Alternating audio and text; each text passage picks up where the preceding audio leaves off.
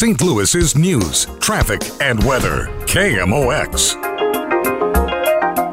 Hey, welcome back to the Hancock and Kelly Show. Joining us on the Quiver River Electric guest line is Jonah Goldberg. He's a columnist, nationally syndicated columnist. He's also an author of Suicide of the West and the Future of American Liberty. He's going to be in St. Louis on Tuesday, September the 18th. Great stuff. At 5 p.m.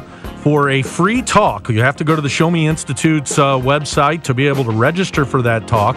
He's going to be at the Anheuser-Busch Hall right here at Washington University. And regardless of what you think of his politics, this is an insightful gentleman. Mr. Goldberg, welcome to KMOX. Hey, it's great to be here. Thanks for having me. Mr. Goldberg, you may not realize this, but John Hancock is the former chairman of the Missouri Republican Party. I'm the former director of the Missouri Democratic Party. We are friends. We do this radio show. We've been talking a lot over the last couple of years about what's happening as it relates to the polarization of our politics and this move to the far right and to the far left. And that's pretty much the thesis behind your book and how this is destroying us. It's a big part of the book, and I want to congratulate you guys that you're risking getting kicked out of the talk radio union for being friends with one another. Yeah. No, we're in a sorry place, and contrary to some of my friends on the left and on the right, Donald Trump is not the cause of all of these problems. He's in many ways a symptom of them. They have deep roots going back a long time. But the simple fact is that basically partisan affiliation is becoming almost a new ethnicity. There's all of this amazing social science out there that says that there's more bigotry by Democrats against Republicans and Republicans against Democrats than there is about race or religion or gender or any of these things. And I think a big chunk of it has to do with the fact that civil society, organized religion, the little platoons of life, the family, these things are breaking down. And so people are hardwired by human nature to want to have a sense of meaning and belonging in life. And they're retreating to partisan politics as sort of their new tribe. And once you start thinking tribally, you basically think that the most important thing to do is conquer your enemies rather than, say, solve any problems. And we hear this kind of rhetoric from the right and left all the time that, something is worth doing if it triggers snowflakes or if you own the libs or your tears are delicious, right? It's like you can justify anything so long as you make the right people angry. And it kind of reminds me of my favorite New Yorker cartoon, which my wife got blown up for me for a birthday present one year, has two dogs in suits sitting at a bar. And one dog says to the other dog, it's not good enough that dogs succeed. Cats must also fail. And that's sort of where we are right now. Yeah, that's a pretty prescient analogy. Jonah Goldberg's with us. He's going to be speaking Tuesday at Washington University, 5 o'clock. It's free, but you got to sign up on the Show Me Institute website. Political parties were, for many, many decades in this country, they were amalgamating entities where you'd have a fairly broad spectrum of ideologies contained within each party. And that kind of forced the parties to get along with their internal elements. One of the things that I've noted is that has completely disappeared, both parties. No, that's absolutely right. It used to be 40 years ago, if you asked someone whether they were a Republican or a Democrat, you'd have to ask a follow-up question to find out whether they were a liberal or a conservative. And that's no longer the case. We've had this great ideological sorting.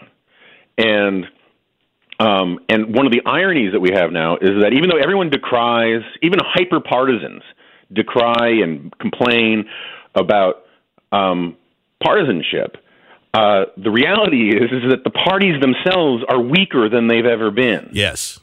And that's one of the problems. Yes. It used to be that the parties themselves were really important filtering mechanisms, that they sort of tamped down on bad ideas and hotheads and all of the rest. And instead, in both parties, the goal is no longer what politics. Go back to Aristotle. Politics is supposed to be about persuasion, where where you try to explain to somebody that it is more in their interest to be a member of my coalition than the one they're currently in. And instead, we've seen this happen on the right and on the left, where the emphasis is no longer persuasion, but purity. Who is the most committed? Who whose speaker goes to 11 on every issue. Right. And when you do that, of necessity, you are excluding people rather than including people. Reagan used to say, if you agree with me on 7 out of 10 issues, you're 70% my friend, not 30% my enemy. And we've lost that, and I think the reasons for it are complex. It has to do with the breakdown of the balkanization of media. Everybody's sort of a niche outlet these days. No one speaks to the whole country. But also it has to do with the fact that the government in Washington is so much more powerful in almost every sphere of our lives that we've nationalized all politics.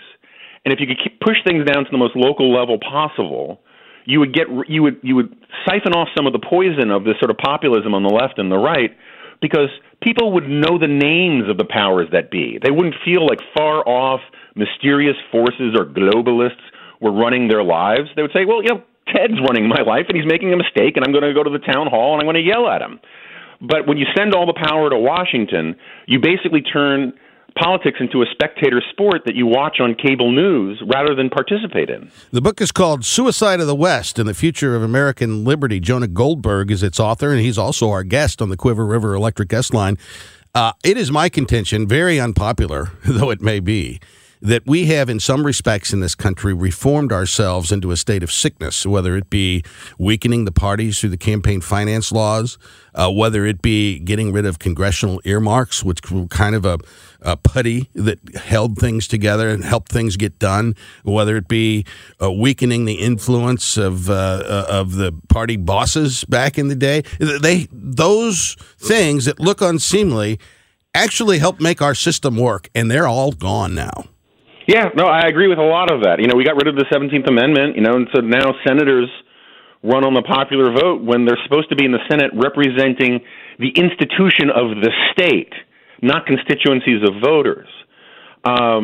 We've lost a lot of the mechanisms that make for a healthy politics because we've lost, the proper constitutional machinery.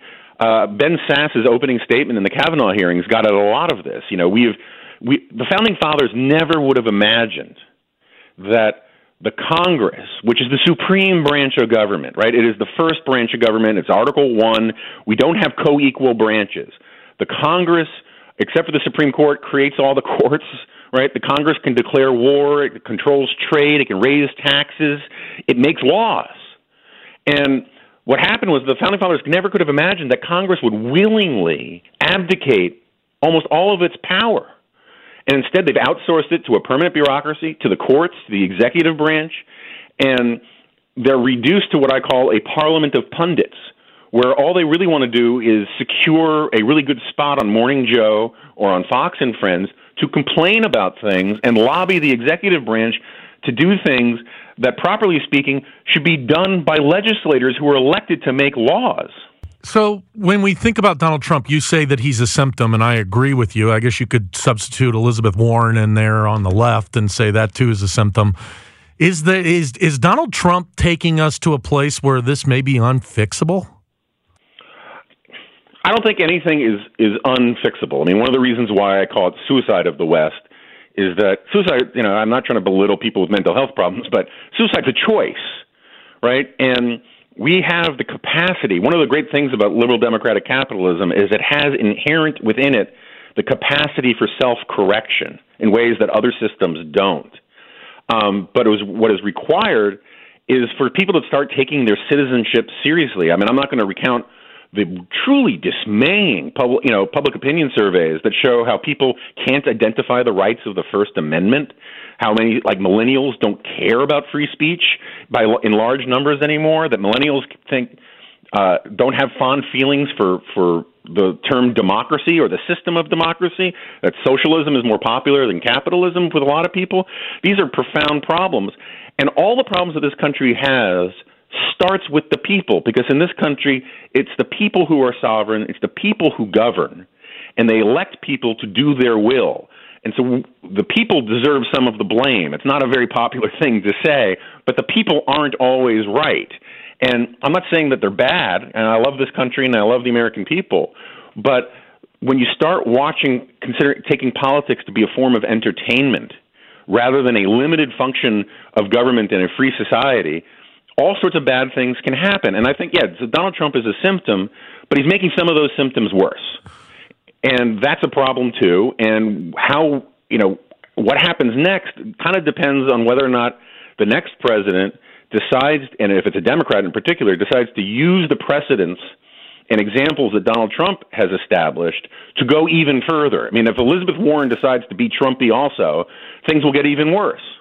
This is one insightful dude. We could spend a whole hour with you. Jonah Goldberg's his name. The name of the book is Suicide of the West and the Future of American Liberty. You can see him on Tuesday night right here in St. Louis at Washington University School of Law, 5 p.m. reception, 5:30 presentation. You need to go to the Show Me Institute website to register for that. Mr. Goldberg, thanks so much for your time.